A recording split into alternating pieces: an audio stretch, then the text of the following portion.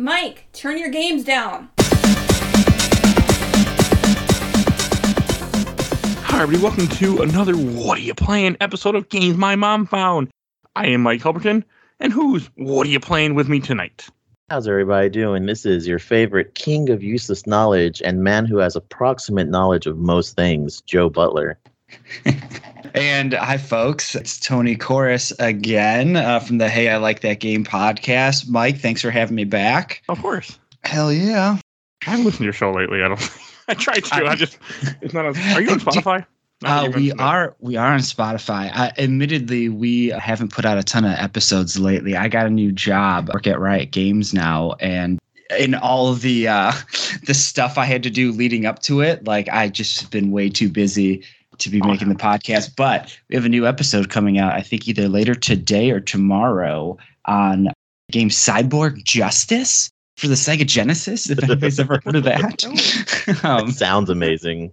Dude, look up the box art for that game. The art is so fucking metal. I love it. I love it so much. It's a fighting game? No, it's a beat 'em up, but it has like a fighting game like system to it, like most beat 'em up games. You know, that DNA is shared, you know.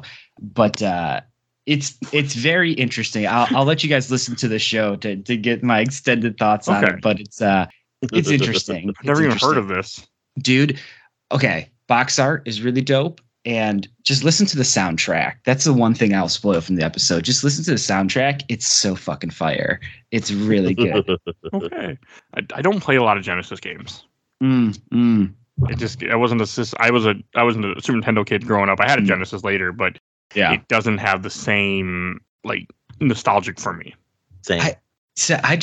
My dad used to get me like random Genesis games all the time. Like he'd go on a business trip or something and come back with like a random game because he didn't know. He would just like go to the Funko Land and they would just like give him whatever. Yeah. And I have a lot of random games just from that. It's great. There's nothing wrong with that. Random games are the best. I mean, I do some of the show, not as many randoms I used to, but I try. Yes.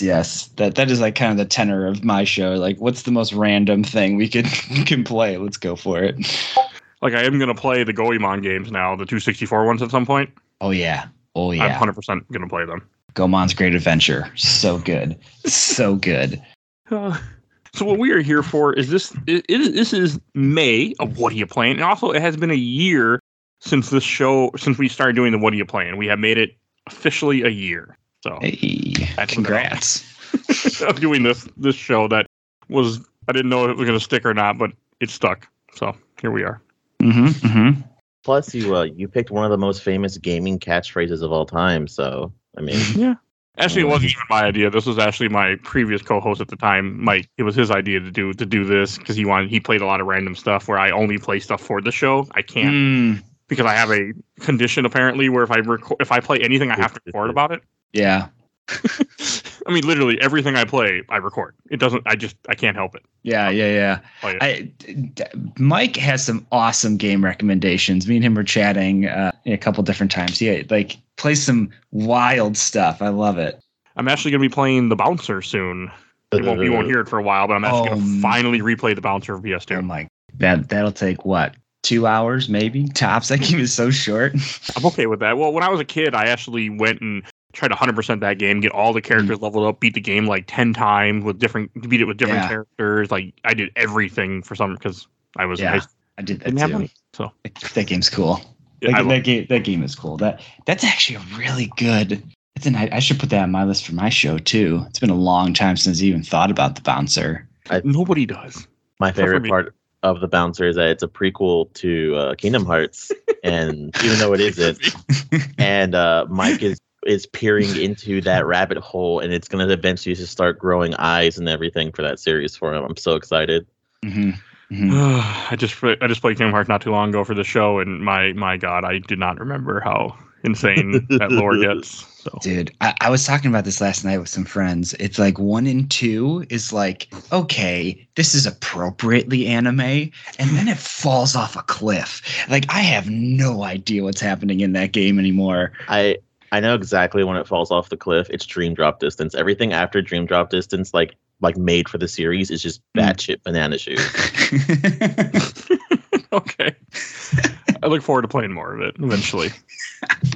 Someday. Oh man. Someday, probably not that far away, but someday. The only other game that I haven't played anything really, except I played Bloodstained, but I'll be talking about that next week. You'll hear all about that. But that's all I've been. Yeah, I haven't played anything that isn't for the show. I don't have a whole lot to say in that aspect. Tony, what have you been playing lately? Well, speaking of Bloodstained, this game kind of aligns to that a bit. So I've been playing a lot of Rogue Legacy 2 lately. I don't know if folks have played the first one, but it's like roguelite platformer, I would say. I think that's like the best way to categorize it. Like the way that it works is you play like a hero character that's going into this castle that is, random or procedurally generated in roguelike fashion. And every time you die, your next character for like your next run, you pick from one of 3 like ancestors. So they will inherit different abilities and stuff. Sometimes they'll like have good passives that come from that. Like, they earn more gold for whatever reason. Or sometimes there'll be like negative stuff like they're colorblind. So your screen is in black and white. Or like my favorite one that's just like kind of wild is like synesthesia. So everything that moves on your screen now leaves a trail of color. So like the screen just gets littered with stuff, and it's like totally not a great way to play the game. But I love that it's there. Like it's an interesting mechanic. But yeah, I've been really, really liking it. The first one I struggled with beating that game because like the way that you kind of increase your strength in roguelite fashion is like you collect gold in your run, quote unquote, like your life. You bring that gold back to your castle, and there's a giant skill tree that like you sink money into to make yourself stronger, unlock new classes, unlock new features and abilities, that kind of stuff. And in the first game, it was really challenging to like climb that ladder and to like feel like you're getting really powerful quickly. And in Rogue Legacy 2, they kind of changed the power curve a little bit where like you're unlocking stuff a lot faster in the first couple of hours. So even if you're constantly failing, because the game's hard, like roguelites are, hard. Yeah, they're like, not easy. Yeah, you're going to die. Like it's meant for you to die a lot. In those first hours when you're just getting like acquainted with the game, you're still unlocking a lot. So it still feels new, even though you're kind of seeing the same level over and over again, or maybe fighting the same boss over and over again. I really like it. It just came out of early access like a month or so ago. It's really good. I really like it. If you like that style of game, I guess Rogue Legacy 2, man, it's awesome. I've only ever played one roguelite, and that was 20XX, which I liked, but I got to a point where just like I just keep dying, and I don't like playing a game where I can't end it. That's just not good enough, and I don't. And with the podcast, I can't just like stick with it. I have to play other games and come back to it. It was not I'm like, I can't do this. Yeah, you need to progress through a game, right? Like, in part of roguelikes and part of like a lot of different genres is that like build of mastery of like the controls and of like the systems and stuff like that.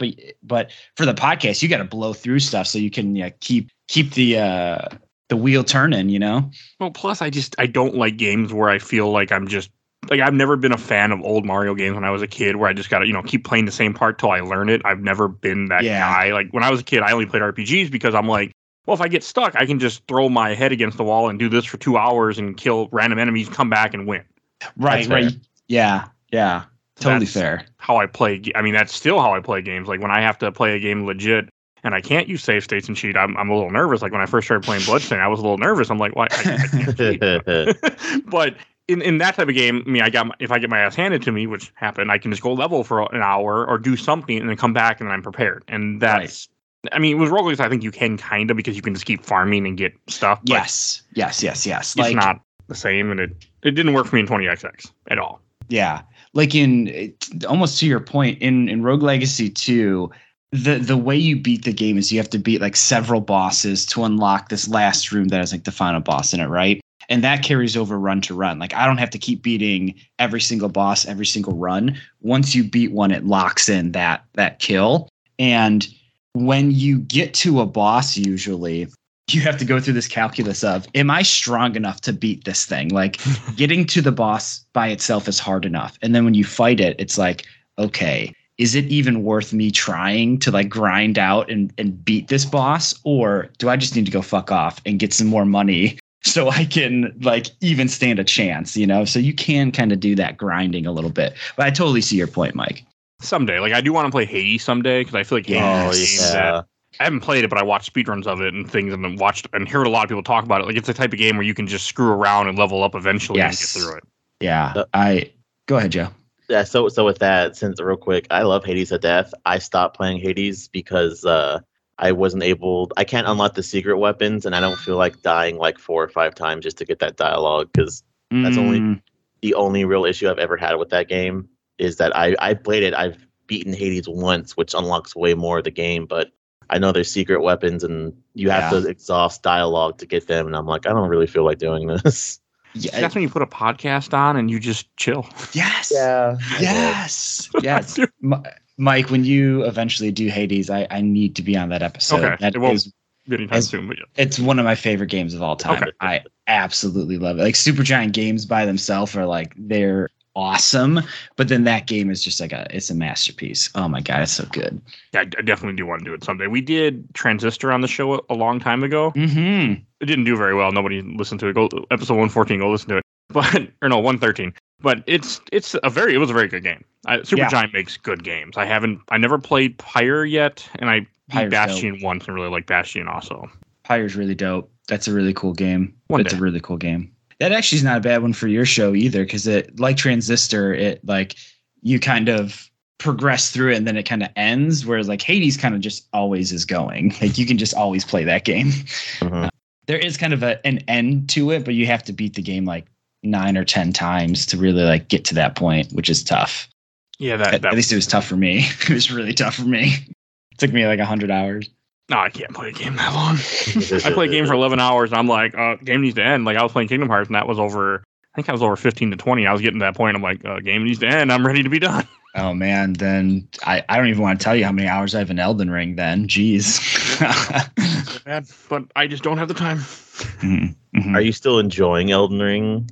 So I played like 140 hours, a little bit more than that, of Elden Ring. Uh-huh. And I really, really liked it, but like I don't want to touch it anymore right now. Like I did everything I wanted, so now I'm waiting for either like DLC or the mod scene to beef up. Because this is what I really want to do. My next playthrough, I would love to have a randomizer mod and a always co-op mod going at the same time, so it's completely fresh. You know, like that would be fantastic.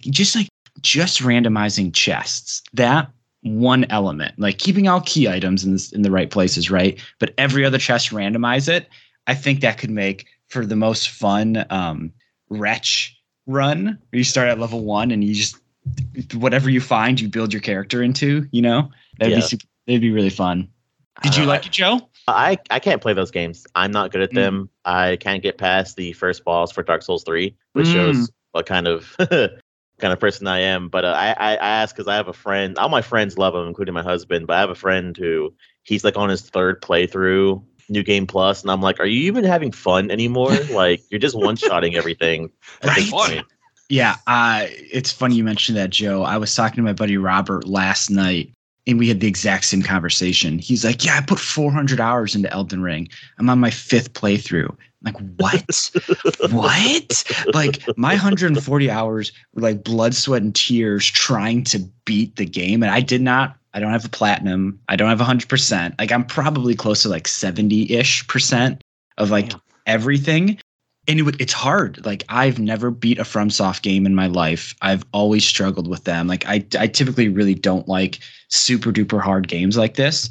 But Elden Ring is fascinating. Like, it's designed in such a way that there are bosses that you feel like you have to like slam your head against, but that those moments are few and far between. Because anytime you run into a boss, you're like, nope, I can't beat this. Like, there's no way. You just leave and you go do something else and you get way stronger, and then you come back and just decimate this boss that was like destroying you before. It's a really good feeling, and Elden Ring's very impressive. It's a very impressive game. I want to play it 100% for sure someday.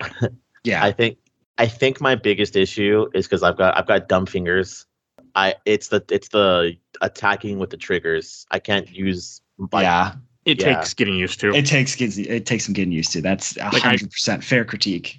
I played Dark Souls 1, 2, and Bloodborne, beat those 3, and like I hated Dark Souls 1 at first, but after once I got past it, the early part of the game, and I started to get the hang of what I was doing, I loved it. But also with it being an RPG, any From Software game that I play, I just go and farm forever.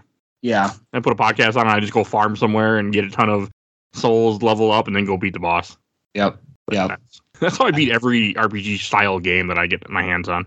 Hey, Mike, have you ever played a Monster Hunter game before? No, not yet. No, because I was gonna say, if you like the things that I'm hearing that you like, you may really love a Monster Hunter because it's a podcast game. Like you put a podcast on and you grind against these monsters. Like it's hard, but like once you figure out a monster and like you get your weapon in a very Dark Soulsian way, it's really fun. It's really fun to just sit there and grind out monster parts and stuff, listening to a podcast. I found I like playing games a lot like that. I mean, people give me shit for it all the time on the show. The show because I don't listen to music. I just like podcasts while I'm playing games. It's great. For me, it's better. Tony, what do you use in Monster Hunter? What weapon? Yeah. Okay. Which one? Which one are we talking about here? We talking about World? We talking about the new one? New one? You play the new one? Yeah, Rise. So when I played it on the Switch initially, I did Insect Glaive. I'm a bug boy for life. But when I bought it on the PC and played another like fucking 30, 40 hours of it, I went Sword and Shield, and I really, really like Sword and Shield. Sword and Shield is very good. I think it's because in Rise you have that wire bug attack, the added movement and stuff is really good for Sword and Shield. But yeah, like all the weapons are fun in that game. Like, dude, Monster Hunter's dope. Do you play, Joe? Oh yeah, I'm playing recently. I'm trying to level up before the DLC comes out in exactly a month and a half. Yes. I dual wield because I'm a true edgelord. Oh, you do what is that? They're not daggers. They're like short swords. They're daggers. Yeah. Then, dual blades. That's it. Yeah. That's it. Once I get enough stuff that I need, I am currently my final build is the hammer. Can't go wrong with the hammer. Yes, hammer's sweet. I really liked hammer in Monster Hunter World. I use a lot of hammer in World. I own World, but I never played any of them. I own multiple copies of different Monster Hunter games. I've always had the intention to get around to them, but never happened yet. Dude, Monster Hunter. I love Monster Hunter. Monster Hunter is really good. I was a late adopter to Monster Hunter because I started with World. I was always like a observer of how cool Monster Hunter was because of Giant Bomb. Like Jason, whenever he talked about Monster Hunter, I'm like, this sounds like a game I would like. But then he talks about all the bullshit that you'd have to do in Monster Hunter. I'm like, you know what? I don't want to worry about bringing a map and paintballing a monster. Like, I don't want to do that. I like maps. Like, whenever I play Metrovanias, for example, I always go and print out a map and laminate it, and then I have it while I play. That's amazing. That's like a smart thing to do. Well, it mainly helps for the. I mean, I don't like. I have it there. I don't really look at it like. I mean, I always get a map that has all the bosses, but I mainly use it like, okay, am I getting near a save point because I'm gonna die and I don't want to run all the way back, and I can see, oh, there's a save point right over here. Okay, so I'm gonna just go up here and I can then rest and be okay. Like that's how it helps the most. Plus, like if you're trying to find items, sometimes you're like getting deeper into them. I usually don't always pull it out until later in the game. And then I'll pull it out and be like, okay, I need to find this item. It's here. Okay, I can get here. It helps to have that physical map, and plus it's kind of like my trophy now because I have every time I do a Metrovania, I print out a map, I take the map and I keep it and put it in a box. So now I just have a whole bunch of random maps in my basement just in a box. That's fucking cool, Mike. I really, really like that. That's super cool. I used to work for FedEx. That's how that started. So it was cheap. Like, okay, I'm at work. I'll download a map, print it out. Okay, go buy it, laminate it. Now it costs a little bit more, but yeah, that's how it started because I worked there. I love it. I absolutely love it. When did you start playing Monster Hunter, Joe? I've seen my friends play it a long time. I've had friends in high school. My husband's a huge fan. He's been playing since he was also in high school, and they do the whole, claw arrangement on the PSP and stuff like that. Oh my god! So, but I started playing Worlds. I got a little bit through Worlds, and now I'm on Rise, and hopefully trying to level up. And like I said, be ready for is it Sunbreak coming out? Sunbreak, yep. Yeah. Is this the second DLC for Rise or first? First. Okay, the Ice one, that was for World, that I'm thinking of? Yes, Iceborne was World. Okay. I don't play these games, but I try to stay educated on what comes out and what exists, just because I like being aware. I don't play a lot of different games that aren't for the show. I don't play any games that aren't for the show, but I watch a lot of speedruns now, just so I can still absorb information about a game until I get around to playing it. You are a video gamesman. You like all video. You like all video games, not even just the ones you play. I love that. I love video games. I just do. I love that aspect. Yep. And I love watching speedruns. Speedruns, I think, are a great way. Like, awesome games done quick. I watch those all the time because you can learn about a game. Like, it will tell they'll explain things. They don't understand the story half the time, but they'll explain how the game works, and you can experience it in a way that's also very quick. And then, so like, that's part of my sleeping routine is I'll lay down and go to bed, and I'll watch like 20 minutes of a speedrun or something, then go to bed. Yeah, so that's how I absorb information. A buddy of mine, for his bachelor party, we were gonna go to Good Games Done Quick. I ended up falling through, and we're doing something else. But man, I would love to go to one of those things live, because Mike, you're spot on. Like, speedruns are super fascinating to watch, and like listening to the commentary, and like, I've never watched it, but there is, I don't even remember how many years ago it was now, but somebody did, or a team of two guys did, a Final Fantasy VII 100% speed run, which was like, it was a very long. It was like 12 hours or something. Like, it was a very long. I may be wrong. Maybe like 6 hours. I don't know. 12 hours seems more realistic for 100% of that game. Yeah, it's a very long time. It was a very long time, and like, watching the stuff that they like, that's a lot of time that you have to entertain for and play this game. So like, I love that shit. I actually talked with a guy who, I don't know if he still is, but he might still be the world record holder of FF9 any%. Oh, and wow, really? That's an 8-hour some speed run. Jesus. So he was talking about how you have to just keep talking. You just gotta, we talked about FF9 in some interview, something's on the show. But yeah, I mean, it's like, to do that it's got to be a feat. Yes, on Twitch channel, you're not entertaining, thousands and thousands of people, most likely, unlike you are on Awesome Games Done Quick, depending on your ranking, but still, like, to just keep talking, like, it's a skill. Yeah, to keep doing that, plus perform like, oh, here's this really insane obscure glitch is frame perfect. Yeah. Oh, and I did it. Oh, first try. What? It's awesome. The thing that got me into speedruns really was when I first started playing Dark Souls, and I was terrified of Dark Souls, and I started to watch speedruns of Dark Souls, and I think that's the one where it's like, when you realize how hard something is, and they're just like, do, oh, done, move on. Like, that's the super impressive part. And I love watching any speedruns of From Software games, except for Sekiro. Sekiro doesn't interest me at all. Really? I don't know why. Well, I know why, because you can't level up, so it doesn't interest me at all. I just bought it. I think it's a good game. I mean, I've heard nothing but good things, but as a guy who loves, like, the reason I love Dark Souls 1, 2, and Bloodborne, because I can level up. So yeah. In Sekiro, if I remember correctly, I think you gain abilities, but you don't level up. I don't know. I know nothing really about this game. I just know it's hard. Yeah. My buddies who are like super into the From games keep telling me like, I would love this game. So I bought it when it was like super on sale. I'll try it sometime. I don't know. Have you ever played Dark Souls 2? No, I've only played Dark Souls 1. Okay, 2 has one feature that only 2 has that a lot of people complain about, but if you kill an enemy 12 times, they don't respawn anymore.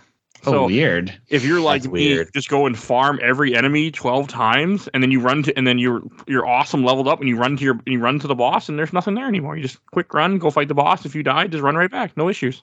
Wow. It's not, they don't tell you it. I figured out by accident because I was getting my ass beat by an optional boss, and then I realized the enemy stopped spawning. So then I looked it up and went, oh. That's wild. But it's a good feature if you're the kind of gamer that just really wants to level up. It gives you a kind of like a checkpoint in the sense, oh, yep, you killed everybody 12 times here, move on. The only issue is if you die a whole bunch and lose a lot of souls, you can't keep getting them back. Can't get them back. Yeah, that's the thing I'd worry about is I'm that dumbass that loses, 24,000 souls. Like, no shit. You just have to play it. I mean, I play Souls games very much more careful in general. Especially that game, I would hide a lot and I would kill. I mean, I would keep going back to the save point constantly to not to lose any souls. You and I are very different. But I also didn't do a podcast when I played Dark Souls. I'm way too brazen in that game and in most video games, if I'm being honest. I also play Dark Souls and my wife gets really mad at me because I start swearing a whole bunch and I get really pissed at me. Like, I was playing. God, it was on PS4. It was for the show, and it was kicking my ass. And I'm trying to think what game it was. But I remember, Shovel Knight. I had to start laughing because if I didn't laugh, I'd get mad. If I got mad, she'd get mad at me, and I'd have to stop playing. It would be like, love it. So I would just sit and laugh every time I died, and that was my solution. Didn't work. So why are you? I don't remember if I've ever beaten Shovel Knight. I feel like I have, but I also feel like that bleeds into like when people were playing it. I know what the ending is. So I'm not 100% sure myself. It's a really good game. Yeah, Shovel Knight's dope. Hard. It's a good game. I was never able to beat the... what was the second? Spectre Knight? No. I beat... Spectre Knight was super fun. The Plague Knight. Plague Knight. I never beat Plague Knight. I beat the other. I beat the other two. And I know what King Knight is out now. I haven't played that one yet. I haven't either. There's Plague Knight, Spectre Knight, and King Knight. I beat Spectre Knight, loved Spectre Knight. I'm actually hopefully at some point going to do it on the show. And then Plague Knight, I did not like at all, and I didn't really give it much of a try, and then I just dropped it. Yeah, dude, Plague Knight playthrough is very fun. I played that through like in a weekend. Like I devoured it. It was so good, so good. One day, those are all things on my list to get to. Yeah. With the show, I do minis, so that lets me play games that I wouldn't have been able to play otherwise, or that I can just kind of fit in wherever. Like I played Wise 1, which has not come out yet on the show. Comes out next month, but I played Wise 1, and that game is really good for a game that came out in the 80s, early 80s or so. Yeah, I've never heard of that one. I need to look that up. You never played any of the Wise series? Mm-mm. Wise 1 plays kind of like a top-down Zelda. It's on Steam. Yeah, I've never played any of those games. You're going to want to use a guide because it doesn't explain certain things as it's a 1980s game near the end, but it's really quick. You can beat it in a couple hours, like 2 hours, and it's a fun little RPG. I highly recommend Wise 1, and I'm going to play Wise 2 at some point, but highly recommend them. Interesting. At least the first one I can recommend. Yeah. Speaking of games that, like shorter games that I recommend, maybe a possible minis episode. Mike, did you ever play Peggle? Did you like that Peggle? I don't like it, but I have played it. Oh, okay. So I take it back. If you don't like it's a good game. I just don't like puzzle games a whole lot. Dude, there's this. So it's in early access right now. There's this game. It's called Peglin, Goblin, but Peglin, and it's like it's a roguelite Peggle, and it's so much fun. It's so much fun. I wouldn't call it like a puzzle game. It's just like it's a pachinko. It's a pinball game. So Konami, if it's pachinko, does Konami have tables? No. There's no stake. There's no health club involved here. But yeah, okay. So on Steam, they have it labeled as deck building, pinball, roguelite, permadeath. It's pretty neat. There's also a free demo on Steam too if you want to try it. But Peglin is really fun. It's like I didn't get super duper into Peggle. Because I know like that was like 360 era. A lot of people were like super duper into that game. And I got in very late to the 360 era. So I kind of missed the boat on that. But it's fun. Like that style of game to me is pretty fun. And this is a really, really interesting mishmash of genres that I didn't know I wanted. It's okay. neat. I mean, I love games that mismatch genres. Like I found out that it can really be a thing for me sometimes. Mm-hmm. Yeah, it's people get so damn creative. I love it. Mm-hmm. That's why I love Steam so much right now. Like, there's a few games people have recommended on this in the What Are You Playing? Like, example, From the Lake is one somebody recommended, and I'm just waiting for it to drop down to $5 one day, and I'm gonna pick it up. Yep. Not until it's $5, but one day. Go ahead. No, go ahead, Joe. I said, y'all were talking about what is it? You said Peglin, and then Mike, you brought up Konami. And if y'all see that we might once again be getting another Silent Hill game for the umpteenth time. Oh yeah, I'll believe it when I see it. Some screenshots like got out there or something. Some screenshots. It was like 4 screenshots that look very Resident Evil 7, and I think someone offhandedly confirmed the Medium team, Bloober. Bloober team, yep. Yeah, is making it, and I haven't played the Medium, but I have heard some good things, but I've heard mostly bad things, so I'm a little concerned. When it comes to Konami and rumors like that, I don't even care. I'll just wait and see what happens. Yeah, I mean, it was exciting that there might actually be something for a change, but sure. I'm excited for the people that are excited by that, because I wish they just sell all their IP and just make their pachinko machines and let people make games. Yeah. But like, I'm not into survival horror, like horror games, like at all. It's like my least favorite genre, or one of them. But they're tough. I've always wanted to play PT. I've always wanted to. I never have. I've never like ran into some. I didn't get it on my PS3 when I had the opportunity to, and I've never like ran into somebody that's had it. And I don't think you can play it online or anything yet. No. So it's like, that seems interesting to me, but like that's interesting to me as a piece of gaming history, not as a video game, if that makes sense. Survival horror games are tough. Every year, Spooktober, I play a bunch of them, and I hate myself that month every time for the show. Like, I'm doing it again this show. I got Haunting Ground planned, Silent Hill 4, so I'm going to hate myself. But so it's just a thing I do every year. So I'm with you. I can't stand them either, but when I have save states and have ways to cheat, I can force myself to do it. Yeah. And with that, I would like to talk about one game, since this is what are we playing. One game that it should not be recognized, but I'm always a sucker for how people incorporate new times of horror. I've been playing that weird indie game, Poppy Playtime. What the fuck? I don't even know what this is. I gotta look it up. Okay, so what is it? It's shit. It's one of those games where like, like how like Five Nights at Freddy's induces your like scare of Chuck E. Cheese, and you have like that Bendy and the Ink Machine that's pokes at weird old school Disney stuff. This one's a toy factory, and it kind of induces like shit toys you used to be scared of as a kid. The second chapter came out, and this is the main thing that chases you. I put it into the blue thing. Yeah, it's a blue thing. But the second game, it's like a weird, like, I can't remember what it's called, but it's like the toys that have the rubber limbs. Oh, Stretch Armstrong? Yeah, but it's something like Polly something. But I put a picture of it in the Polly Playtime.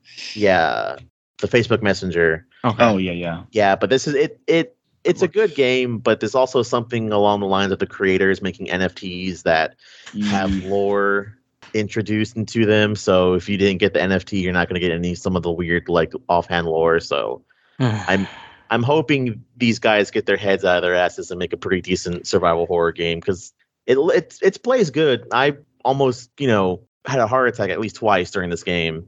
Yeah, I don't like being scared. Like that's it's my least favorite like emotion. I don't either. I love being scared. I don't watch horror movies. I don't really play horror games up for once a year. I play a whole bunch, and that's it. See, last year, I don't think was it last year? No, I mean, especially 2020. I can't remember 2021. I think Mike was already gone at that point. I was more careful with my horror games because he wasn't into a lot. Like, he didn't like horror games, so we would do stuff that wasn't as horror, like Resident Evil 4 and other stuff I try to put on there. But now that I'm doing, like, I've been trying to get Haunting Ground on this show since the beginning of the show, because I've always wanted to play that game. That's my goal to play it this year, finally. Because I'm going to play an emulation, because, I'm not going to spend $300 to buy that copy of that game. Games Capcom should really re-release. That's one of them, just because. Like, come on. I know it's not that easy, but still, like, put it out there. People would buy it. Oh, game companies are so weird. Like, if it's like a weird combination of like they hate and love money at the same time. Like with Square Enix doing the whole like, every time we get more money from Final Fantasy 14, we're just gonna make a fucking awful game just to lose money again. I'm salty about that Babylon's Fall. I actually really wanted to like it, and it's just a hot garbage mess. Live service games need to go away. You can't make everything live service game. I don't play any of them. I only own one. I own Anthem because I got it for $2. I think you're right. I think you're right that they all can't be, but I think some can be. Some, yes. And they can be. You can make a really, really good game in that model, but it's like survival of the fittest. Like there only can be so many, right? There only can be so many vying for the attention and like the money. It's really tough to make a successful service game like that. It's really tough. They shouldn't have went down that road. I mean, after Avengers failed so terribly, why would they go try again so quickly? Yeah. I'm actually hoping to play that game later this year too. Live service games, I think the real issue is like I always feel like it's a bunch of old men trying to figure out how to use a cell phone because they always get it wrong. Where it's like, no, why are you putting like leveling up stuff and like why are you making the gacha system where like this item's like 1 out of like 50 million? Well, we want people to spend more money. No, that's not how you get people to spend more money. Like this isn't how this works. Please stop. You are very, very right, sir. You are very, very right. I like pay to win. Anything pay to win fucking bites. It bites. Mm-hmm. I do not like that as a design, and I think you're right. I think it actually bears out for the most part that pay to win doesn't work. Doesn't make you more money. It also depends on the country too, though. There are different expectations per country, per culture around some of that stuff, and it's not one size fits all around the world when it comes to some of those design points. But I agree. Is Genshin Impact pay to win? No. Yeah, kind of though, because like the drops are so rare for like the really good characters that you need to do like some of the highest level stuff. Okay. Or at least from my understanding, I could be misconstruing it. I've never played it. I've seen it and it looked pretty and I'm like, I'm good. It's neat. I've played a little bit of it. I've always thought like it was just like it was a waifu husbando game where like you don't really need to like get the characters, and whenever I know Genshin has like I haven't put any money in it, and I've gotten a couple characters that are really good, so I would imagine their pull system isn't that bad. So you could probably play that game. I want to say if you really do enjoy a game, you shouldn't put more than $10 a paycheck into it. Mm-hmm. I unfortunately can speak to that. I played a game called Little Empire back in the day on mobile, and I put way too much money in that game because someone I was living with, she loved that game, so I put money on there for her to buy equipment and stuff. And there's a rabbit hole out there, all right. Yeah, and then even another one I spent a lot of money on too, like a dumbass. I won't spend $1 on games like that anymore. Yeah, I won't touch it. Yeah. It's microtransactions are interesting. It's like you have to be responsible with how you wield that mechanic, because it can be very exploitative. Yeah, for sure. But there are right ways to do it. There are wrong ways to do it. Or right in the sense of like doing right by your players, But yeah. Now I just spend my money on Steam for games I'll never play instead. Feel better. Yeah. Hey, brother, I understand. I mean, I did it with physical collection. Like, I have a gigantic physical collection of 360 games next to me, and after I moved this last time, I'm like, you know what? I don't want to do this ever again. Yeah. So now I just buy almost everything digital on Steam for like dirt cheap.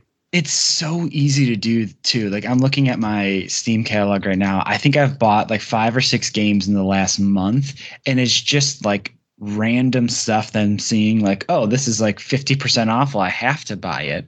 Oh, this game that I barely have ever heard of is like $3 right now. Well, I probably should buy it, and then it just sits in my back catalog. I just bought Blasphemous, so who knows when I'll get to that. 3 Wise games because they were $5 each. Dark Void because for some strange reason I want to play that one day. Sure. Dead Rising. Remember Me. I bought that at some point. Lego Star Wars 3, and I will probably I bought Lost Winds because it was like $1.50 for 2 games. I mean, who knows? I'll ever get to them. If I don't even care. They're just there, and they make me happy. I just bought Flint Hook for like same sort of thing. Like it was $5 or something, and I was like, yeah, I'm going to buy that, and it'll sit for a long time. Same with I bought the Disney Afternoon Collection, which is like DuckTales, Chip and Dale, Darkwing Duck, Tailspin, which that's gonna hang out on Steam. DuckTales 2 is really good. Mm-hmm. I've never played it. That's a really good NES game, especially with Rewind. You can run through it in an hour and enjoy yourself. Dude, DuckTales 1, that moon stage, like, man, that music is fire. Absolute fire. I had the Darkwing Duck. I had that NES cartridge, and I played it a lot as a kid. It's really fucking hard. That game is hard as hell. I covered it on the show once. That's a hard Mega Man clone. That's a hard game. It's a very hard game, but it's fun. It's in like I think the sprites are really good too. It's a cool looking game. Yeah, it's a cool looking game. The NES I don't play. NES is a system that I don't have the same love for because my gaming really started on Super Nintendo, so I haven't played a lot of NES games. But every so often I try to I went through all Mega Man 1 through 6 because of the show. Finally, so I got to play. I played all of those.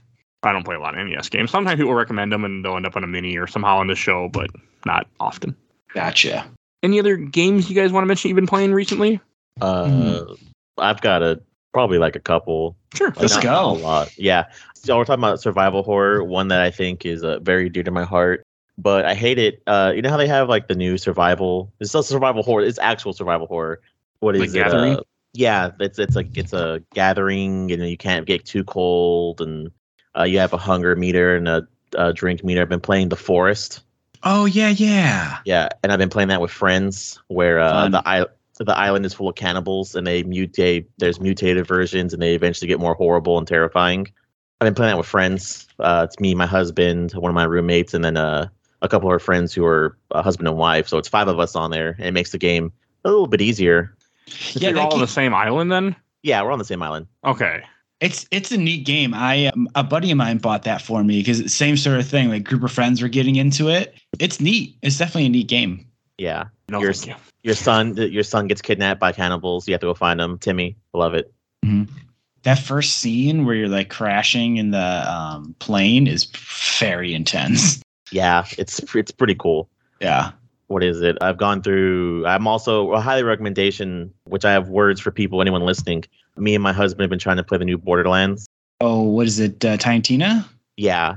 I've been getting into D&D when I moved, and it's basically what it is. And I recommend it for anyone that wants to get in the Borderlands series, but it feels like they're too scared to because they're on their even though it's Borderlands 3, it's like the 5th game in the series because you have Tales and the pre-sequel and all that. Mm-hmm. This one has no story connections.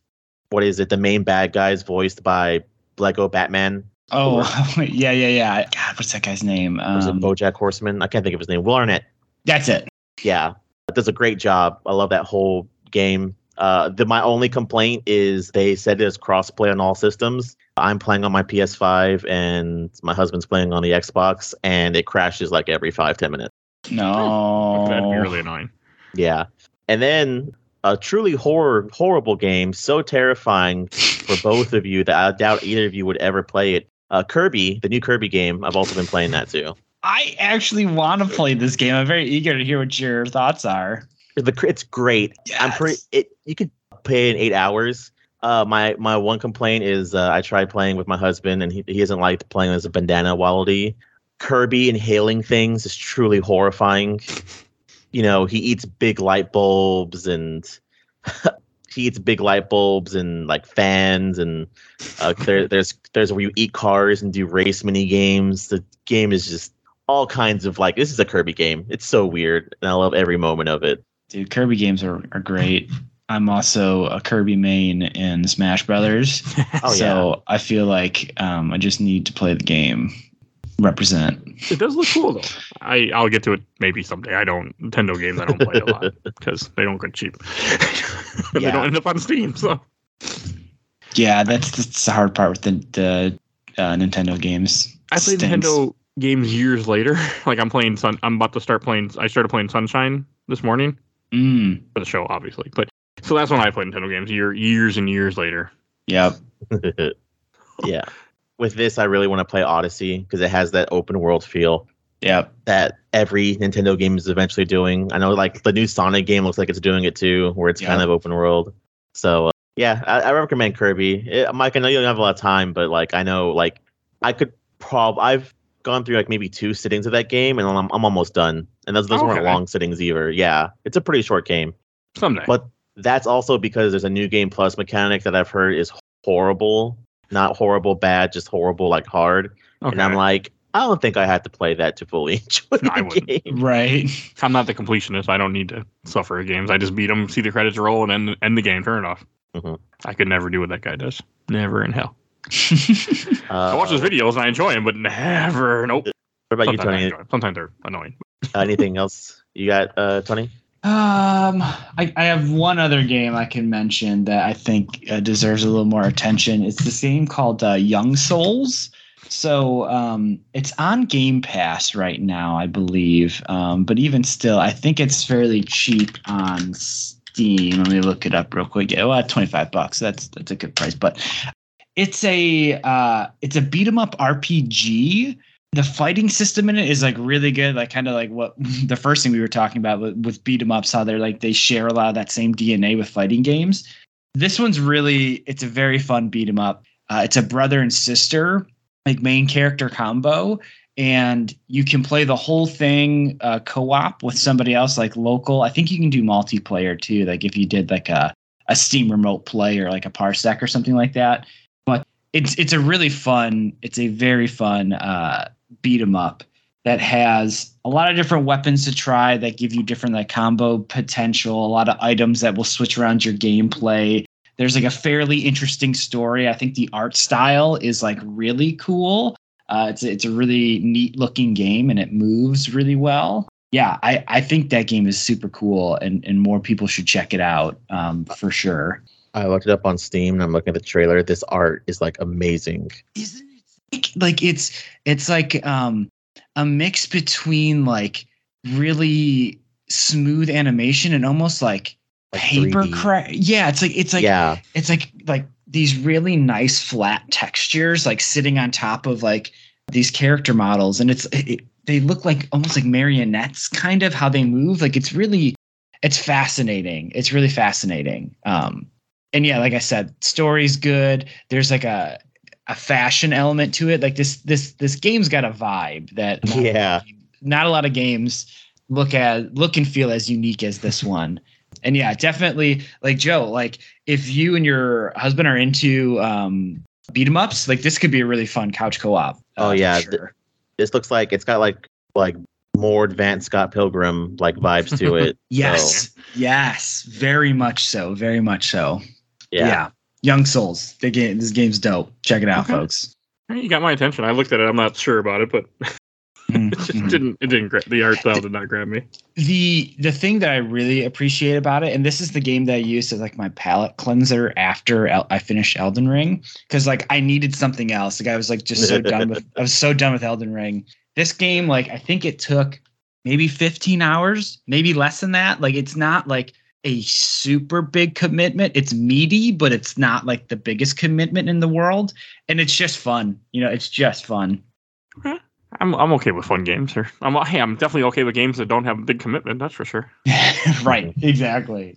I can't play anything with commitment. All right. We should get to TV shows we've been watching. And just kind of stuff that we want to mention. First, I have a couple quick things I want to say. Is I finished The Good Place. Last month, I was just finishing it up. That is a really, really good show that I can't believe it took me that many years to watch. Without spoiling it, Tony, have you seen The Good Place? Yeah. Okay, so without spoiling it to the viewers, then I think the twist ending is really good. I've heard about what the twist ending is for the show, and I think it's really interesting. And if I didn't know that's what it was, I'd probably get in the show, but it's still definitely worth a watch. It's a show that isn't really like I think the right way. It's not like the show continues itself. Like every episode is a continuation of what's happening. Like they don't call it like season 1 episode or season 2 episode 3. It's like chapter 13, chapter 14. It's very good. You have to watch it in order. Like we wouldn't want to just watch on TV and miss things.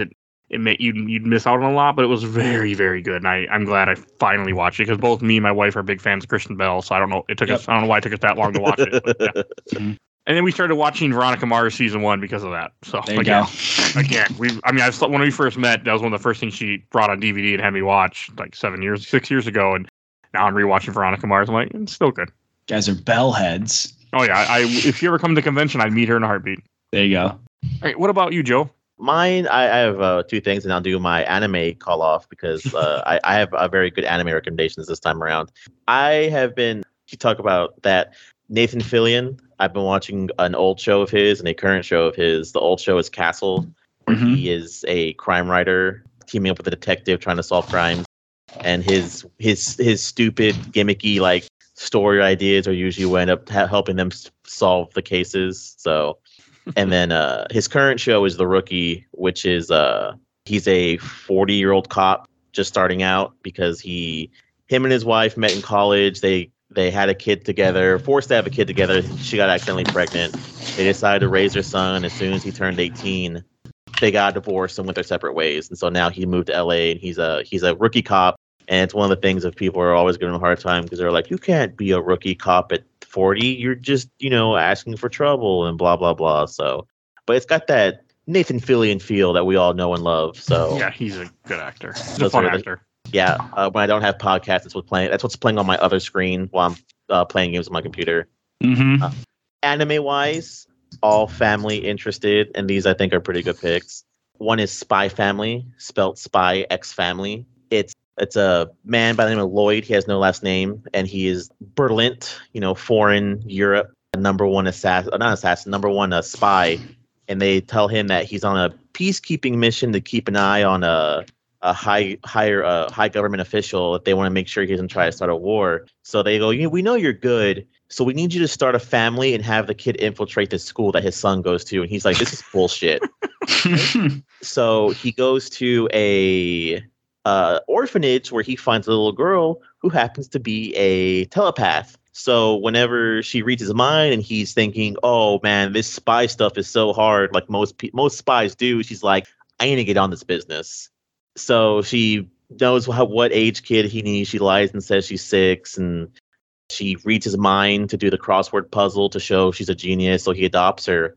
To which then following up the next episode, they're out doing her school uniform, and a woman walks up and she's reading her mind, and she's like, "Oh, what a handsome man, and what a beautiful kid. But he's probably married if he has a kid. It's fine though. It's not like I can handle anything. It's not like I'm an assassin." So this little girl's like, "Yo, dad spy, assassin mom, hell yeah!" So she convinces them to date each other, and he ends up like, "Hey, I really need to get my daughter into this school. Do you mind if we lie and say we've been married for a year to keep up the family look?" And her not thinking all this all the way through because she is kind of a airhead. She's like, "Oh yeah, totally. This is perfectly fine." And they just get into all kinds of shenanigans. Okay. Sounds great. Yeah. Rom-com is love after world domination. What happens when the Red Ranger falls in love with one of the lieutenants of the evil group? Okay. Yeah, and they must keep their love a secret. So it's basically he's the Red Ranger for the Gelato 5, and she's the Reaper something, the Reaper Princess, and she's a lieutenant for the big bad organization group. And he likes the way she fights, so he challenges her to a one-on-one in the middle of nowheres one night. And he's like, "I'm in love with you," and she's like, "Oh, that's pretty ballsy of you." He's like, "Yeah, so go out with me." And she's like, "Okay." So the whole series about them, like, they're in the middle of fighting, and they've taught each other how to like read each other's moves so they don't get too hurt. They go off on one-on-one fights, and everyone's like, "Oh man, our leader's so brave." And they pull out like a picnic kit and sit there and have lunch and ask each other how their day is going. It's really great rom-com. Okay. And the second season of a series that I highly recommend to most people is a second season of Shield Hero, which in the first season is isekai, which is being teleported to another world. And the main character is the Shield Hero, and he kind of gets vibe that not a lot of people like the Shield Hero because it's he's Shield. There's a guy that's spear, there's a guy that's a bow, and a guy with a sword. And they get invited to this kingdom, and they get transported to another world, and they're in this kingdom. And they say they're told they're heroes. These guys all go off that they say the world's based off of a game they played, but the main character has no idea what they're talking about because whenever he got transported, he was reading a book. So he's like, that's weird. He finds out that his hero, there's been numerous generations, and no one's really liked the hero of the Shield. So he has to go through a bunch of hardship. Great series. So the first season's out. So you need something that's like 24 episodes before you get a second season. It's not bad. Okay. What about you, Tony? What's some stuff you've been watching? Two things come to mind. I don't watch a ton of TV in general, but my wife and I have been watching *Halt and Catch Fire*. It's like a 4-season drama. Came out, I think, like 2014 or something on AMC. That's kind of all about kind of the rise of technology in like a very dramatized way. But like it kind of starts off with, building a computer that's supposed to rival like the Apple II. and then it builds into like early online video games, and now it's kind of talking more about like kind of the foundations of the internet as we know it now. It's a really fascinating show. I find it really entertaining. It's a backdrop that I find interesting too. You know, like big tech, early big tech. I find that fascinating time period. It's a really good show. Well acted. Some of the characters are not my favorite, but others like make up for it. So I really enjoy that show. It's really dope. Halt and Catch Fire. Streaming service is it on, if any? I don't know. I think it's like you might be able to get it like on AMC. I think has like their own like platform, or they're a part of something. Okay. Maybe it's on like Apple TV or something. I don't know. A buddy of mine had it on his Plex, so I was watching it through that. But yeah, that show's dope. But the other thing I've been watching, very hard shift here. I've been watching a show called The Great Pottery Throwdown. It's on HBO Max. It's in the vein of like a Top Chef, or if you've seen it on Netflix, Blown Away. It's like one of those like competitive creative shows where every episode somebody kind of gets voted off, but they go through all these challenges. But this one, it's delightfully British, and usually I feel like British shows that are in this style aren't always as like aggressive as like American shows of this style. But this one, like, they can get pretty harsh with their critiques. One of the judges is like an insane person, which is pretty dynamic. And it's like, and pottery is fascinating to watch. Like watching the people create these like really impressive shapes very quickly out of just, you know, a lump of clay it's really cool. I am very bad with working with my hands and creating in such a way. So watching other people do it like makes me really happy. It's like really, it's a enjoyable thing for me to watch. So yeah, it's really dope. The Great Pottery Thrown Down. It's great. I love shows like that. I absolutely love shows like that. Okay. I've been on a weird kick of watching serial killer documentaries or terrible documentaries. So I watched the Jimmy Savile documentary, which means nothing to anyone that on the show right now in America. But if you're in the United Kingdom, you might know what I'm talking about. He was a radio host that turned out to be a pedophile and I think abused like over 500 people or something. Jesus Christ. Yikes. Because they never...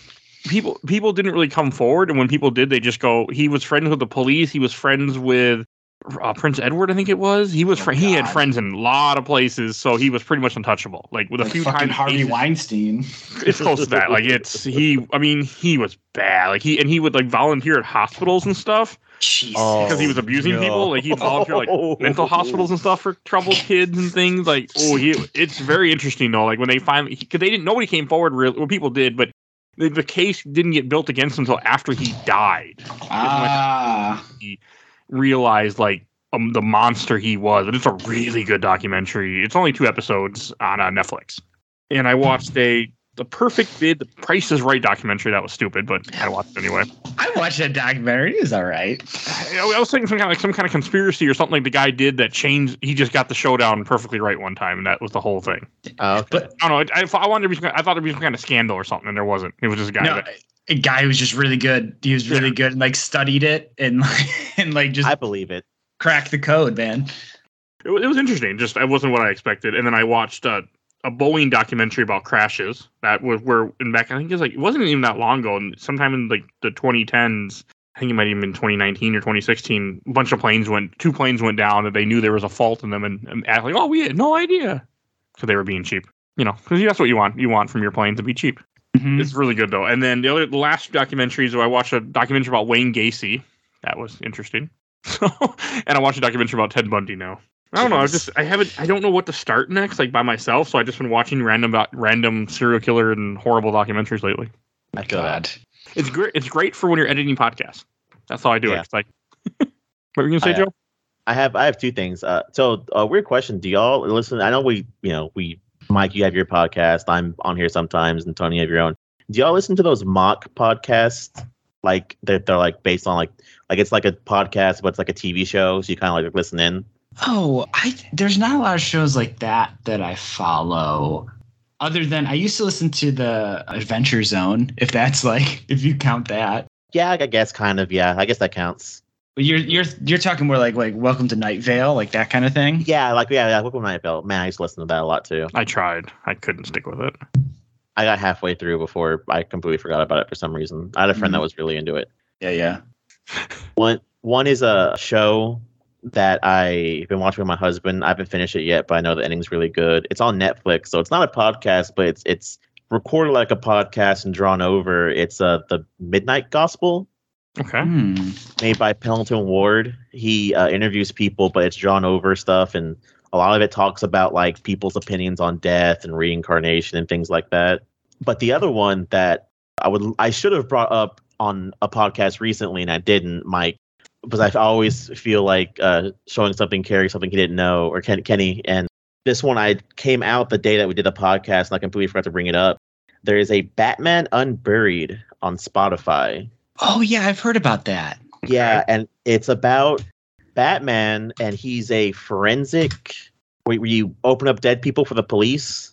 Oh, like forensic scientist? Yeah, and his parents are still alive, but yeah, Thomas Wayne is Lance Reddick.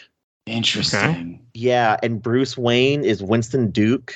Lance Reddick is like the you ever see, he's in a lot of famous stuff, and I feel bad for using this as an example. The concierge on John Wick. Oh, yeah. Yeah, he's also going to be Wesker in the new Resident Evil TV show. Oh, okay, that actor. Yeah, and Winston Duke, the rival in Black Panther. Oh, what are you talking about? M'Baku. Oh, and Baku? Yeah, he's in M'Baku. Yeah. Okay. So, He's a good actor. Yeah, and so this voice cast is because listening to it, I was like, I'll give this a chance because it's Batman. I like Batman. It's also really different, so I thought I'd give that a try. Okay. Sure. I don't, those don't interest. Well, those don't interest me. Like, it's just weird. Like, I know Marvel did a bunch of those, like Wolverine and stuff. I was gonna say I heard about that Wolverine one. I never tried them yet. They just, I kind of like my podcast to be very random with no type of like, just I don't have to pay a whole lot if I have to pay complete attention if I don't want to. But that sounds interesting. Maybe I'll have to take a look at it because it's on Spotify. I use only Spotify now for podcasts for some reason. Understandable. Yeah. I do have one last show I want to mention before we go on to movies. I started watching Gotham again. I'm on season 1 of Gotham. Yeah. Because I've been in a Batman mood lately. We've been recording, like, we recorded a lot of Batman episodes, like we did year 1, and I just started, I'm like, Gotham is a really fucked up, violent show. I watch it with my wife, but it's interesting. I'm about halfway through season 1. Mm-hmm. I forgot how, I know that show goes, like, off the rocker later. I know that. It does. It's amusing. So, yeah, I just started that. I don't have a whole lot to say. Just, I can't believe I never watched, I only watched season 1 and 2 back in the day when I was sailing the 7 seas and worked second shift. I was watching the second season, and I just fell off it and never got back. Well, Gotham takes a lot of liberties, and it's one of those weird things. Like, I think like Smallville. I feel like it's a lot of those weird inconsistencies where it's like Gotham has a really weird issue where it's like, oh yeah, this is before the villains became before Batman exists and all that stuff. But it's like a lot of this stuff doesn't make a lot of sense, and it kind of goes the same way in Smallville too. So, but yeah. I guess it counts because Batman would fight villains that have already been established, which is why Gotham's already so fucked up. But it works. It's just a different take on. I don't mind that part. It's just a thing where Batman doesn't really exist, even though yes, he's there, but he's not there yet as Batman. But yeah, it's fine. But yeah, I had that same problem with it years ago. This time it's not bothering me. Yeah.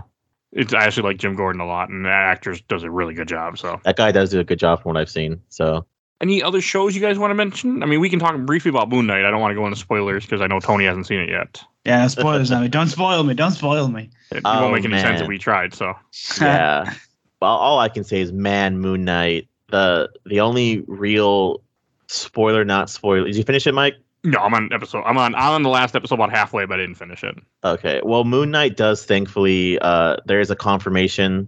The end credit scene does confirm another season, which had me very worried because there were rumors that this show was canceled and we weren't getting Moon Knight ever again and stuff like that. And well, I'm a little surprised we're getting a second season because most of these shows don't tend to be. They're just little mini series. Yeah, people like Moon Knight. I think it's because people like Moon Knight. And this show Even though shows are already made before the series came out, I feel like a lot of people did like this. I like the shifting between the two characters and a lot of the actors in this too. So I'm really glad that they're going to make a second season for it. I mean, it's cool. I'm a little bummed because I like it just to wrap up and continue on to something else. Like see him, but I guess it makes sense because he might not be in movies for a little bit. Yeah. And this one doesn't feel, this isn't really a spoiler, but it doesn't really feel connected to the MCU. It feels like a very separate thing, which is not normal for MCU, which is nice. Mm-hmm. Yeah. It's like you don't need to have all this infinite knowledge of MCU to enjoy this. It's just its own little piece of thing happening in that world somewhere. Yep. Which That's is nice. It's a big critique for, I think, the other Marvel thing we're going to talk about here in a minute. Yes. So, but one of the things I think what it has to do, which this gets into it, and I see people make the joke about it all the time on TikTok, and this has to do with it as well. There's like a weird thing where Marvel the series, gods exist in general. So I think what really helps too is that since Moon Knight really goes into the Egyptian god stuff, that's why it's good to have it separate from the series, because then it starts getting too confusing. The new Thor trailer does show Zeus, so I'm really excited to see where that goes. Well, there was supposed to be some kind of link to Thor Love and Thunder in this show, but I guess they cut it out. I believe it. Which I'm okay with because of the whole god thing, because in Thor Love and Thunder, the idea is Gord the God Slayer is the villain and he's killing gods, I guess. So if somehow it was going to have something to do with the Egyptian gods, but they cut it out, which is fine, because Moon Knight, it really feels like you're just watching a separate show from, not continuation, because I'm not a big fan of the Marvel shows. I mean, I have enjoyed most of them. I watched all of them almost at this point, but I just I don't get, I didn't watch Moon Knight until the whole show dropped. I just had no interest to watch it until then. Yeah. Same with Hawkeye too. Hawkeye I didn't watch until it dropped all. I just didn't care. And I really enjoyed the Hawkeye show. I love Hawkeye. Hawkeye was good. I liked it for sure. So do you feel like there wasn't enough with the suit in the show so far, Mike? Yeah, but that's because it's like a prequel. Or not prequel, but a very, introduction, but yeah. Yeah. Which is fine. I mean, I don't know anything about Moon Knight, and no, he's such a kind of bizarre character too. Like there's no real, like his comic book knowledge of him keeps changing too. Each new run, they keep changing stuff with him. So he's one of those characters that doesn't make a whole lot of sense at times. Or you can do whatever you want with, I should say. Yeah. I feel like from what I've been seeing, they use a very popular run for the TV show of Moon Knight. So I guess they must be doing something right. I need to read more Moon Knight comics. I have one in the plan, in the bucket that I want to do soon, or wants to do. We're not very much a spoiler to this show at all, but have y'all both? I think I brought this up before. Have y'all both watched Eternals? I have, yes. I watched like half of it and I stopped. I couldn't. I was very like that movie. It's too long, and it's not a Marvel movie. It's something completely different. It's too fucking long. It's too long, man. I am so fucking done with these super long movies. And like, if your movie is going to be more than 2 hours long, there better be a really good reason for it. Like a really, really good reason for it. Like not to like jump the gun too much, but like I saw Everything Everywhere All at Once, and I really enjoyed that movie, but it was way too fucking long. Like I enjoyed it, but like if they cut out, let's say 20 to 25 minutes of that movie, it's a better movie and it's still just as like incredible as it is.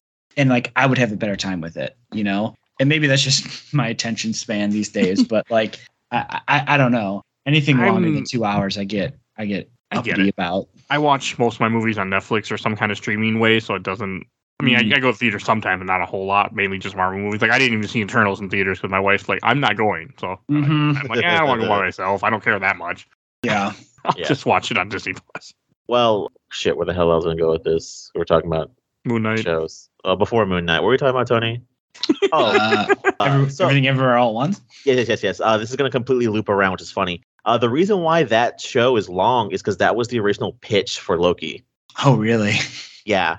I read that recently, where basically the guy did the Bender thing, where he's like, "I'm gonna pitch this for Loki," because they didn't come to me for a Loki pitch, and they didn't like it. They're like, "No, this isn't really what we're looking for, so we don't want it." But the guy's like, "I really like the script though, so I'm just gonna take it and make my own movie. So fuck you, Disney." That's where everything everywhere all at once came from. Yeah, it's supposed to be. It's a Loki pitch. That's why it's a universe jumping movie. That's That's very interesting. I could see that as like a kernel of the original idea, but like it spins out into something totally different, super unique. That's a big reco for me. Like that movie's great. I don't think it's like one of the best movies of all time. Like I've heard some of my people say about that movie, but it is excellent. It's an excellent film. But Eternal should have been a TV show for Disney. Yes. Like there's way too much introduction in that movie where I'm like, I feel like if you gave me more time, whenever these characters die, I probably would have been more butthurt. But in the movie, I'm like, I don't even remember half these characters' names. No, it's something that I don't even understand why they did it. Yeah. When I watched the bit of that movie that I did, and the first big character died, I was like, what? Why? What? Huh? Am I supposed to care? Like, what the fuck? It's a really weird idea. Like, even the fact that in like the post credit scene you have Blade talking, or the actor that's going to play Blade, like it just doesn't make any sense. Well, that makes sense. It's the weird introduction because the boyfriend's supposed to be the Black Knight, which I had to look up because I didn't know what the fuck it was. Yeah, they don't tell you. Yeah, but it's them teasing a supernatural Marvel movie series, which I wouldn't mind because that means that's Moon Knight, Blade, and the Black Knight going up against vampires, which sounds hilarious. I want that. Yes. Yeah, no, that completely segues all into that. Yeah, I'm really excited for all this stuff. Oh, and then also the reason why was it Layla in Moon Knight? Yes, that's the wife. Yeah, the reason why she's such a cool character is because apparently the guy that made Moon Knight really, really hates Wonder Woman 84. Yeah. Okay, I don't blame him. Yeah, and that sucked. That shows towards the ending of the last episode of Moon Knight. You'll see. You keep that in mind, Mike. Whenever you finish that episode, you're gonna go, "Oh, that's what Joe meant," and you'll be like, "Okay." Okay, I should hopefully finish it today. I should have time to go put it on and just watch it. All right, should that bring us to our last topic? Oh yeah. All right, so we're gonna talk about Doctor Strange Multiverse of Madness, and we are going to spoil. So if you do not want to be spoiled, you have not seen the movie, click now. Otherwise, we're gonna get into it. So it won't be that long, but it's gonna be a spoiler. So all three of us did see Doctor Strange Multiverse of Madness. Yes. Oh yeah. Which is a really good movie. If I had a nickel for every time I had to watch Patrick Stewart die as Charles Xavier, I'd have 3 nickels, which isn't a lot, but it's weird that it's happened 3 times. Yeah. I thought it was pretty good. Like definitely in the good camp. Like if you had to split the movies, Marvel movies down the middle and be like, here's a good side, here's a bad side. I think it's in good. It's not my favorite, but there were some cool things that happened in that movie. I just can't get over how much the trailers lied to me. So before I saw this movie, I'm like, oh, Baron Mordo is the villain. Okay. Or the Illuminati's going to be the villain. Okay. And then when things happen and Wanda's the villain, I'm like, what the fuck? Yeah, I think it made a lot of sense for Wanda to be this main villain. Mm-hmm. The only thing though that really bothered me about it was that like, what was the purpose of WandaVision? Because like WandaVision, by the end of that, she like learned her lesson. But then that post-credit stinger in WandaVision, it's like, oh no, she didn't learn anything. And it was like super clear that she didn't learn anything by the time, like in this movie.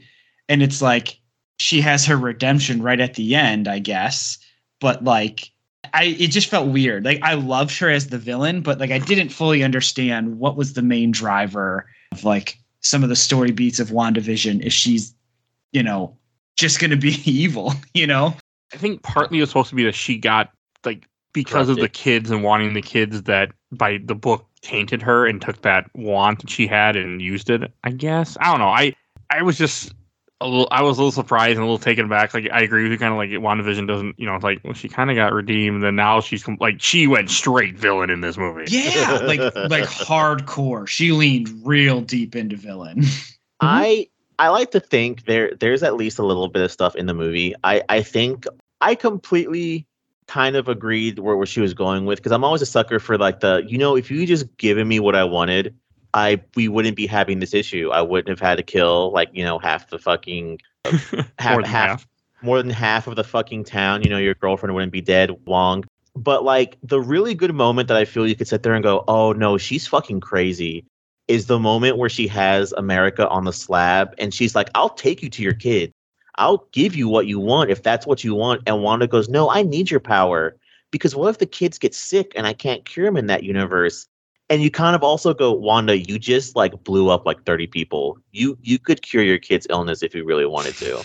It's just she's insane. She's gone insane. And I think that, and it was really cool to see her being this villain. Like I like her a lot. She's one of my favorite characters. Yeah. And kudos to Elizabeth Olsen too. Yes. She was excellent. Mm-hmm. She did a great job. There's a weird theory there's a weird comments that I've been seeing float around. I don't know. I want to say they probably are true. That technically this was made during WandaVision. So the whole reason why WandaVision's kind of like thrown out is because the series wasn't done yet. So there was no real reason to be like, oh, that's why, their connection doesn't make sense, because you only have if half of WandaVision, I don't even think has gotten to the real world yet. Oh, okay. I mean, because I know this was like a lot of these movies were made and then COVID hit, so it took forever for everything to get there. Yeah, Mm-hmm. When you're making such a giant world, you need to write down what you need to like plan. I mean, they're pretty good at planning, but their time it doesn't work as well. I really, really liked some of the really like Sam Raimi moments in the movie. Oh, like it definitely had horror elements that were like enjoyable. Like that first time that she kind of enters the mind of like the young sorcerer or whatever, and she like the camera zooms in behind him and like she like appears there and whispers in his ear. Like that whole effect was so good. That was so good. I loved all the Sam Raimi stuff. Like, and there was so much Sam Raimi stuff too. Yeah, I'm glad that they let him make the movie he wanted to make. Seemingly, like they really let him make it. And this didn't feel like a cookie cutter. Like so many MCU movies, I enjoy them almost all of them, but they feel like they're cut out of a cookie cutter type mold, and this didn't follow that mold really. Yeah, my husband really has a big problem. He won't see his movies with me because he's like, I'm so sick of seeing superhero movies. Yeah. And when I came home, I was like, oh, you want something different, you fucker? This is something different. Yeah, definitely. And like, I thought the introduction of America Chavez was like pretty good too. Like, she's a great character. Yeah. I don't understand how she got that name and like her clothes and all that, like her outfit, because like she's been jumping the multiverse forever. Like, it's very odd. You bring a point up, yes. Yeah. But she's cool. I like that as a character.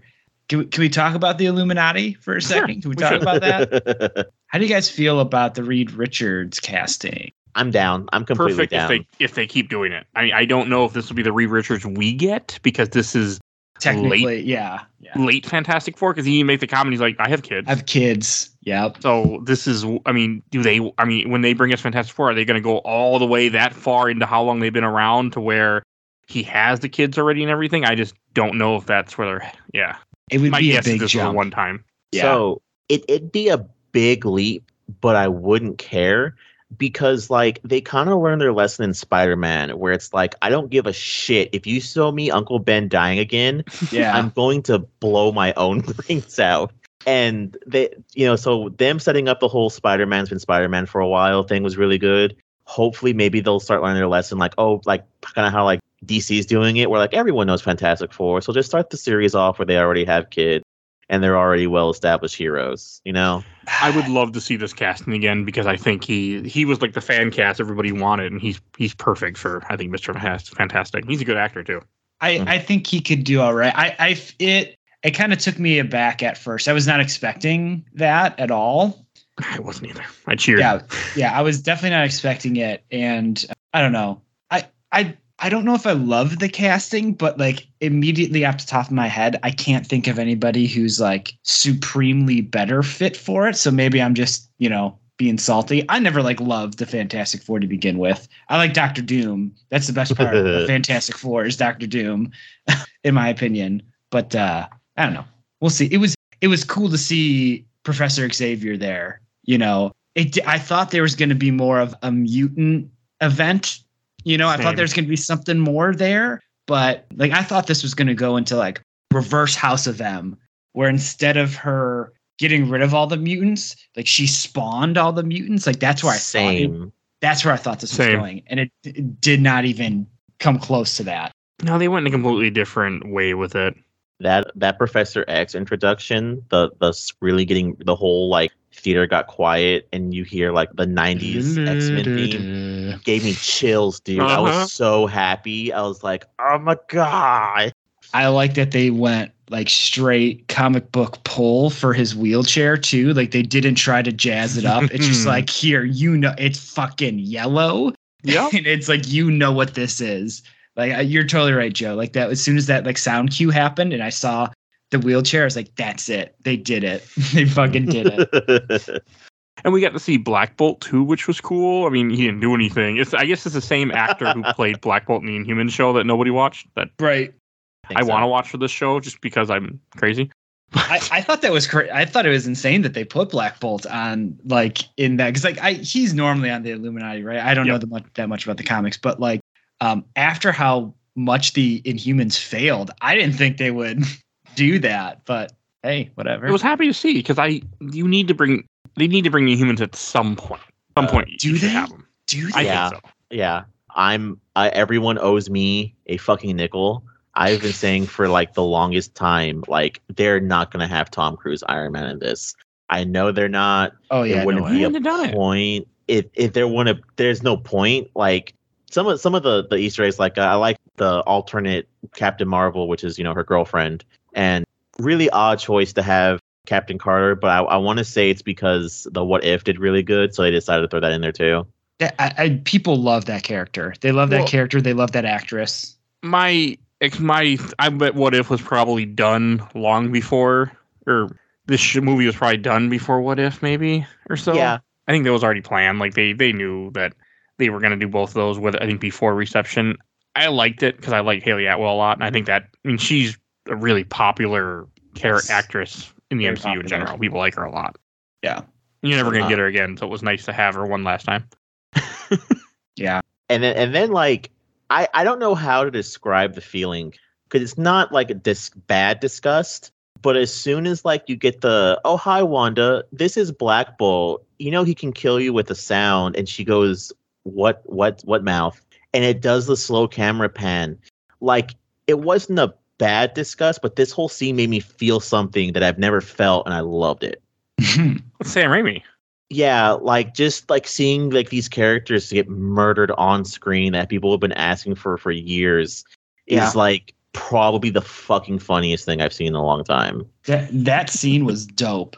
Wanda went to work. It was very cool. This is very cool. This is the first time that we really got that Wanda too. We never have gotten the killer Wanda, like to really see what, because they always in all the movies.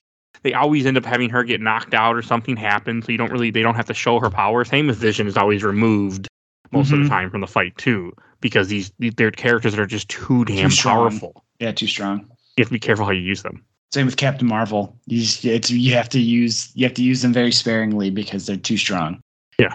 But that scene was excellent. That scene was absolutely excellent. And like, I still can't believe Zombie Strange. Like they went in that. Like that was like. Is so odd, like very much not a Marvel movie. Very much not a Marvel movie in a lot of ways. Like still third act problems at times, but a lot of movies have that. Marvel's notorious. Notorious for it. Good point. Good word for it. And like the end of the movie just ends. It didn't feel like it came to like a good conclusion. It was just like, it's over. And then like I don't know anything about Doctor Strange. So this third eye opening up thing, like I have no idea what that means. It's like, oh, is he evil now? Do we have an evil Doctor Strange? Also a reference to the first movie. In the first movie, when Tilda Swinton touches him, she touches his forehead and makes a comment about a third eye. I don't know much about Doctor Strange either. I think it's supposed to be a reference to partly him being affected by the Darkhold, but also the third eye has more to do with him becoming even more powerful, I think. I think it's both, because I think what it is something I saw that, because there's no real explanation for it as of yet. It's him finally dabbling in dark magic, because I think it's kind of like Wanda, Scarlet Witch. You're not necessarily evil because you dabble in dark magic, So I guess she's always was she is a villain. Scarlet Witch starts out as a villain in the comics and then becomes a hero, then becomes a villain, becomes a hero, and it keeps switching. Yep. That happens when you're so powerful, man. And another thing, like the reason they never call Shuma-Gorath because they don't own the rights to Shuma-Gorath the name. Yeah, I said the same thing. As soon as I saw that in the theater, I was like, oh, it's Shuma-Gorath. But it's just different enough. They can't say it because Conan owns Shuma-Gorath. That's funny. So they can't say Shuma-Gorath. So that's why it is Shuma-Gorath, but they can't ever say it. None of the toys will ever say it because they don't own that name. Too bad. Does anybody know who that character in the final stinger, Clea? Yeah.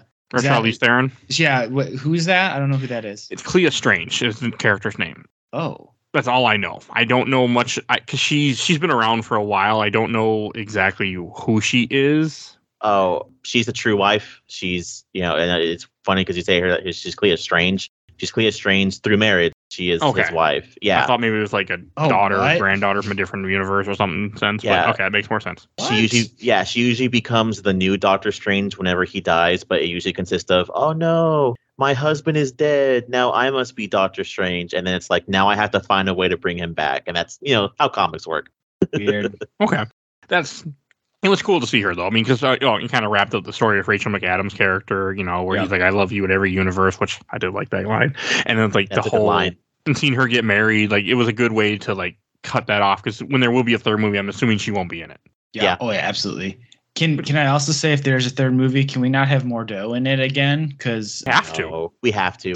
Dude, they didn't wrap up his story in the end of in the stinger of the first movie and the whole plot of the first movie. You see him kind of realize like there's too many sorcerers and he wants to kill Strange. And then I thought he was gonna be a villain in this movie, which is what the trailers told me, and they lied to me.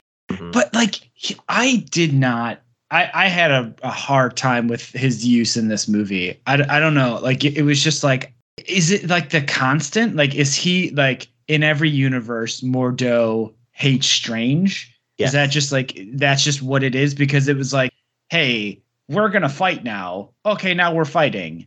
It seemed to come out of nowhere and was just like not useful. So my theory with that is, and I completely agree with Mike, they put Mordo from a different universe to make it seem like it was ours, to make you think that he's the villain for the movie. Because it felt like because I was thrown for a loop. I did not expect that to go where it went. Mm-hmm. So I felt I was really thrown. Yeah, I thought there were, so like the scene in the trailer where he's being walked up by Ultron bots, I literally thought that they were in the TVA at that moment in the trailer. Oh, yeah.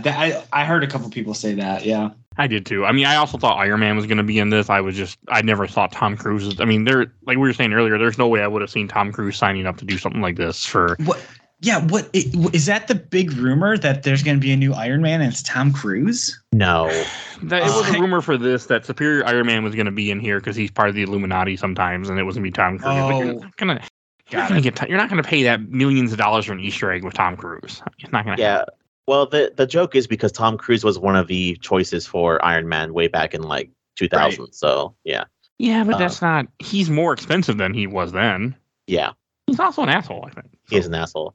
Tony, did you like the Elden Ring reference in Doctor Strange? Oh, which maybe I missed it. No, you didn't miss it. She grabs the vase and uses it like a cannon. There's a weapon like that in Elden Ring. Yeah. That was cool. I thought that was cool, but it's like, hey, that was just out of nowhere. But like, cool, love it. It's probably also like an Easter egg to the comics. I'm sure there's different items in the comics that is something from the comics. I'm assuming. Right. Yeah, probably. No, I'm excited. I'm excited to see where it goes. I'm assuming I feel like we're not going to get a Avengers movie again for a long time. And I assume by the time we do, my guess is the Guardians are gone, Thor's gone, Doctor Strange, Benedict Cumberbatch is gone. Like we are going to, when we do finally get Avengers, it's going to be a completely different cast because almost every character is getting wrapped up. I bet it turns out to be Young Avengers with America Chavez being like our Iron Man figure. We've got Kate Bishop. I mean, they're setting it up. They're setting it up. They're setting up the Young Avenger and the new Black Widow. Like they're trying to get there. I'm very curious who some of the next ones are. And like new Black Panther, that's coming out sooner than I thought. Yeah, Wakanda Forever. Yeah, I'm very curious to see where they go there. I think that's this year. I think it's supposed to be this year. I know we get Thor Love and Thunder, but I haven't even paid attention to what... I kind of fell off Marvel a bit. Yeah. Because I recorded too much about it, and I'm trying to again because I have issues. But I kind of like. I just don't even like. We get Thor: Love and Thunder. Okay, yeah, we get it in May. No, that can't be right. Soon. No, that is May. That can't be right. Okay, what the hell? Definitely not May soon, but it's soon. No, it doesn't say. It just says 2022. So I don't know when that's coming out yet. Oh, we're also getting. Was it sometime this summer? I want to say it's July.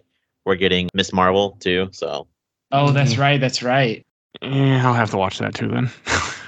Oh, a release date for Wakanda Forever is 11/11. Really? November. Okay. See. When's Comic-Con? Like a month or two, right? Yeah. We'll probably get a trailer then. It's June. Yeah. Well, Thor: Love and Thunder comes out. That's the next one. That's Like July 2 months? 8th. Yeah, it's in like 2 months. So they're probably not going to show much for Wakanda until after that's done because they don't want to mark it over. Well, no, they do show trailers. Never mind. We had trailer for Doctor. Yeah, they'll do it. You're right. And then Quantum Mania 2, is that before or after? Don't tell me that's this year too. That can't be this year. It can't be. It can't be. Can, but I don't want it to be. No way. I don't. 2023 February. I don't Okay, need never mind. This many movies. I don't need all this Marvel stuff. I really liked the newest Spider-Man, but outside of that, anything past, like kind of the Infinity War stuff, I've been very mixed on. And I don't know where they're going for like the next big thing. And it may not be a big thing next, right? It could just be a lot of like smaller stories for a while, which is fine. But like, I don't know. I'm not nearly as hyped on Marvel as I used to be, which makes sense because it's been like fucking 10 decade. years. Like, yeah. Oh, we also get the Guardians of the Galaxy holiday special this year. Yeah. And we get She-Hulk still this year. We get Secret Invasion still this year. Oh, What If She-Hulk. Season 2 is still this year? God, I Am Groot is still this year. Too much. Yeah, I mean, Kraven the Hunter is next year, but that don't really count because that's Sony. But Yo. I'm excited for Guardians of the Galaxy 3 comes out next year because I think that's the end of the Guardians, hopefully. Yeah. That's probably going to wrap up Peter Quill and Gamora's story and then probably have a new Guardians of the Galaxy, but it'll probably be whatever people they have and wrap up the series. I want it to wrap up. Nova. I want it to go away. Nova, man. I'll be Nova Corps next. I feel like Guardians, like the fact that like with them being in the Thor movie, my guess they're in the movie for 10 minutes. Same. It's not a long one now. No, I think because originally Thor was supposed to come. Well, Guardians of the Galaxy was supposed to come out before Thor, but because they fired the director like an idiot, that's I think what happened. Is he was going to be in the movie for a little bit to show kind of where he went after Endgame, and then he was going to go off on his own. It was going to be a Guardians movie, but because of the release dates being switched, they had to put the Guardians in the Thor movie and have them there. But I think they're going to be around like very, very short. I bet they're in there for like the first scene and then that's it. Mm-hmm. Yeah, that scene in the movie where you see them, in the trailer where you see them flying off like warp drive, that's them leaving the movie like forever. Yep. I can't be it. It's going to be really short. I'm really excited. I'm not gonna lie, this Thor trailer is all I need for like a Thor trailer, especially because all the new trailers really lie. Like I want to be completely surprised when I see Christian Bale as fucking the Godslayer, whatever. I think it's gonna. Yeah, they haven't showed him yet. I also think this will be the last Thor movie too. Yeah, would make sense. They'll have a new one. They'll have a new Hammer. Band, yeah, I mean, so. I'm sorry, not the last Thor movie. I said it wrong. Last Chris Hemsworth movie. Mm-hmm. I want him to be done. Much as I like him as Thor, and I like him as an actor, I want them to just be done. Like I don't think Hawkeye Jeremy Renner should show up again ever. Maybe one more time, but like they need to be done with him too. Yeah. You remember that Scarlett Johansson? That's the only one I want back. Do you think the next Tom Holland Spider-Man trilogy is going to end and kill off Peter Parker and halfway through the third movie? I don't know. I feel like we're trilogy. I don't even know if they do another trilogy. I don't think they do another trilogy. I think we get one more, then it goes to Miles. No, they confirmed that the Tom Holland's on for another trilogy after the last one ended. I want to see the fucking contract. I want to see the contract. That seems like too many. I really like Tom Holland as Spider-Man. Don't get me wrong, but like, it seems like too many Spider-Man movies. People love Spider-Man. He's my favorite superhero. But like, this is the thing that I was worried about with Marvel. It's like, oh, now Marvel movies are becoming Marvel comics, which I don't. This is where I get off the train. There's too much of it. It's the same problem. Like, I love Dragon Ball Z, but I think Dragon Ball Z should have ended literally like 25 years ago. Like one of those things. So it's like, I love the core of this thing, but it's a victim of its own success, and it keeps growing and growing and growing. And it's like, oh, it's just getting worse. It's just getting worse, and there's more of it now. Like, So my theory, as of right now, I'm calling it now. So Martha Date boys, this is my calling it now. We're gonna have a Spider-Man trilogy with Tom Holland. One of the movies is gonna be Venom. Can't tell you what the other movie would be because it's gonna be some kind of filler like the other Spider-Man movies were. The third one's gonna be we're gonna get a Sinister Six moment. We're gonna have the introduction to Miles probably on the first set of the first movie of the trilogy, and this trilogy is gonna end either halfway through the movie or the end. Tom Holland's gonna die, passing the mantle to whoever Miles Morales is. Calling it now. You're probably right. I mean, by that point, if he does another trilogy, which I'd be really surprised, I mean, it'll be time to wrap it up at that point. Okay. Joe, I think you're right, except instead of going Miles, they end up going like Silk or something like that. They do like Spider-Woman instead to really just like to do like a hard turn there, which I would also be down for that. I think that would be super cool. And it's like, I would love to see Miles though too. Like I would love to see anything other than just a normal Peter Parker for sure. Same, it's time. And last thing I want to say before we wrap up this up, do you think Wanda's going to come back, or do you think they're done with her? No, she's done. She's done. No, she gets poofed in the red dust. That was her teleporting away. We'll see her again. Ooh, okay, you heard it here first. I don't know if I want to. There is still a white man Vision running around somewhere. Yeah, not done. Okay, maybe one more thing then with her. One more thing, yeah. Okay, because I think she's getting near the end too, because she's got to be done. She's got. Yeah. I mean, she came a little later, Age of Ultron, but they still got to be wrapping up all these arcs. Also, I made that comment on the group too. Not a lot of multiverses to be considered a madness. Yeah, not. I'm okay with that though. I get it. Like I agree with you, but I'm okay with it. There was that one scene where they went through like a ton of multiverses, right? Or that he's falling through. Like that was the only part where you could say there was some madness happening in the multiverse. I'm okay with that though. All right, that should wrap this up. Tony, where can people find you at? Oh, thanks, Mike. Folks can find me at the Hey I Like That Game podcast. You just search that anywhere on the internet. We show up. We're on Spotify, iTunes, all that. At Like That Game on Twitter. We're on Facebook and all that stuff. Next episode that we're doing, so Cyborg Justice coming out soon. Next episode we're doing is Lord of the Rings: The Third Age, which I've never played that game. I've played almost every JRPG from like, you know, the past like 20 years or so. And maybe like I've played like every one from like Super Nintendo back and like 90% of PS1. Anyways, doesn't matter. I somehow have always skipped this game, so I'm very excited to get into it. Should be a good one. I'll listen to that for sure because I have been wanting to play this game for years. I own a copy of it. I've been trying to put it on the show. It's an RPG, so I haven't, but I've always wanted to play it. There you go. Definitely. So you'll get my interest depending on if you like it or not. Perfect. Yeah, I'll let you know. Okay. All right, and if you enjoyed this episode, you can find all our other episodes. We do What Are You Playing every month. We do movies. We do comics. We do game. We do all sorts of crap. If you can find our whole catalog if you can't find it on Spotify or iTunes, check out Podbean. Everything is on Podbean. Definitely go listen to that.